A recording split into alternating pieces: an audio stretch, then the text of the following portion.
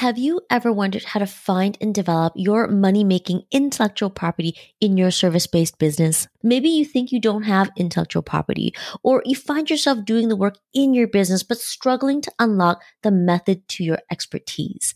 In this 5-part series, we're deep diving into the topic of how to find and develop your money-making intellectual property for marketers, consultants, and creative agency owners. This episode is part 1, where we'll help you set the stage and say yes to embracing the IP. In other words, intellectual property in your service business, and why now is the ideal time. Tune in.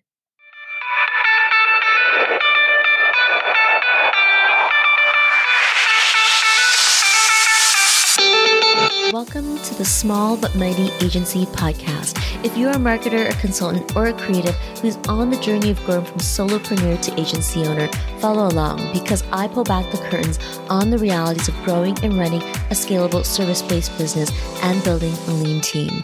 I'm your host, Audrey Joy Kwan.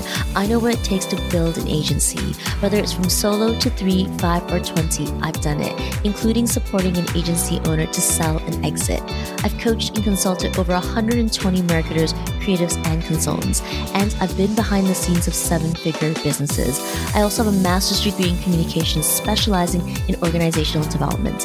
All this to say, I know what it takes to grow, lead, and operate a multiple 6- and 7-figure small but mighty agency. And here on this podcast is where we'll dive right in. Hello, friends. Welcome back to the Small But Mighty Agency Podcast. We're launching a series today on how to find and develop your money-making intellectual property for marketers, consultants, and creative agency owners. In this series, we're going to hit 3 goals. We're going to identify foundations that make developing intellectual property easier. We're going to help you find hard-to-see intellectual property already in your business. And we're going to discover how to structure your service delivery system for intellectual property. This series is inspired by my strategic conversations with clients on high-value activities in their service-based business.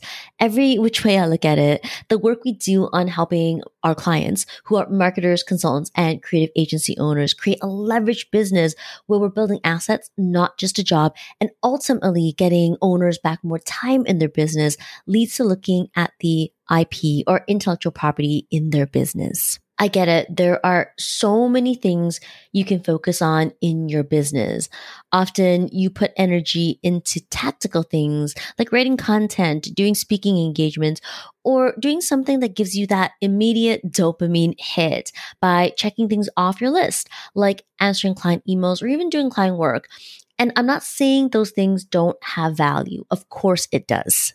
When you focus on the tactical things, the high-value strategic activities like finding and developing your IP, which can feel like a heavier lift, ends up at the corner of your desk.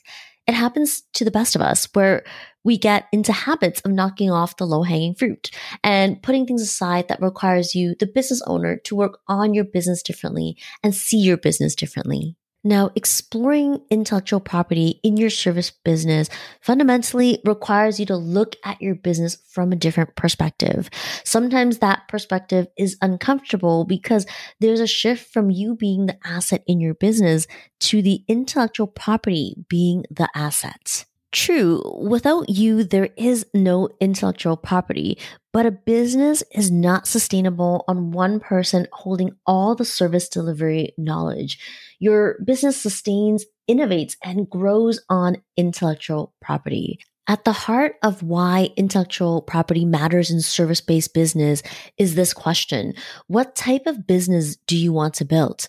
There's a difference between building a self-employment business versus a business that has assets for true leverage. To get straight to the point, a self-employment business only runs with you. It would fall apart if you stepped away. A business with assets to be leveraged has systems that others can run to get the same results as you did without your presence, whether that's service delivery, marketing, or operations. And the question that pops up on the regular from my conversations with clients and peers is whether you do or do not have intellectual property in your service delivery. Here's my answer to every time I get asked that question. Yes. The answer is yes. You have intellectual property if you've delivered results to clients in your business. But yes, the struggle is real for service-based business owners to find and develop intellectual property for your service offerings. You're not alone. I lovingly call it the curse of being good at what you do. It can frustrate you because you're thinking, I'm the expert. I should be able to figure it out. To be fair, I never get asked, can you help me codify my intellectual property for my service? The ask that I get is to help with strategic systems, processes, and leadership support so they can get back more time in the business. But the highest value approach is to help you find and develop the IP in your service business. And when I work on systems and processes, particularly service delivery systems, I help people build an intellectual property asset. Again, yes, you have intellectual property if you deliver results to clients in your business. Your IP is the systems in your business that create results. I'll say that again. Your IP is the system that creates results. You might be stuck in the process of distilling and codifying intellectual property. That's just a fancy way to say structuring your systems into processes that a lean team can run without you. So how much easier would all those tactical things be in your business if you had your IP? Well, IP is a high value strategy. What you put in, you will get back tenfold because what flows from intellectual property in a marketing consultant or creative agency business is the ability to better market, sell, and leverage your entire business. If you save money in investment accounts, you know the power of compound interest. Certain high-level activities in your business, such as service-based IP, benefits from compounding effects over time. To benefit from the power of compounding effects means prioritizing the intellectual property in your business today to generate significant advantages in your business in the long run. So the earlier you start, the longer you can take advantage of the compounding growth of your intellectual property and the more opportunities you have to innovate and reach a higher level of expertise with your IP. Another advantage is you spend less time looking outward for answers to your messaging, value proposition, marketing, and sales. How much easier would it be to look inside your business where the answers exist in the form of intellectual property? From your IP flow strengths and opportunities that you might not see right now. Think of it like putting on 3D glasses. What happens when you put on 3D glasses? You see new angles, textures, and depth in a way that you can't see without it. With IP, you gain 3D glasses, which helps you see angle, texture, and depth. In other words, it gives you a new lens to leverage your business.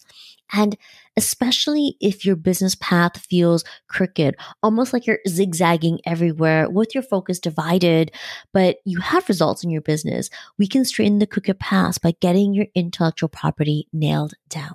So here's the summary. When we focus on building assets in your business, instead of working a job, we explore the IP in your business. Yes, numerous tasks are competing for your attention, and that often leads to an emphasis on immediate and tactical actions. But strategic activities like finding and developing your intellectual property don't require more effort than other activities. It just requires a different kind of effort that is worth investing in. So stay tuned for this series where we're going to identify foundations that make developing intellectual property easier. We're going to help you find hard to see intellectual property already in your business, and we're going to discover how to structure your service delivery system for intellectual property. If you don't want to get stuck finding and developing your money-making intellectual property for your service-based business, I'm here for it. If you want to build a business that is an asset and not a job, I'm here. And remember, just because you've proven that you can learn how to bootstrap and do things yourself doesn't mean that should be your go-to habit for figuring out your structure, processes, and workflow. You know where to find me. Click the link in the show notes. I'll see you on the next one. Hey there, thanks for hanging out with me at the Small But Mighty Agency podcast. If you enjoyed this episode, it would mean the world to me if you hit the follow or subscribe button in your podcast app and share it with a friend. I'll see you on the next one.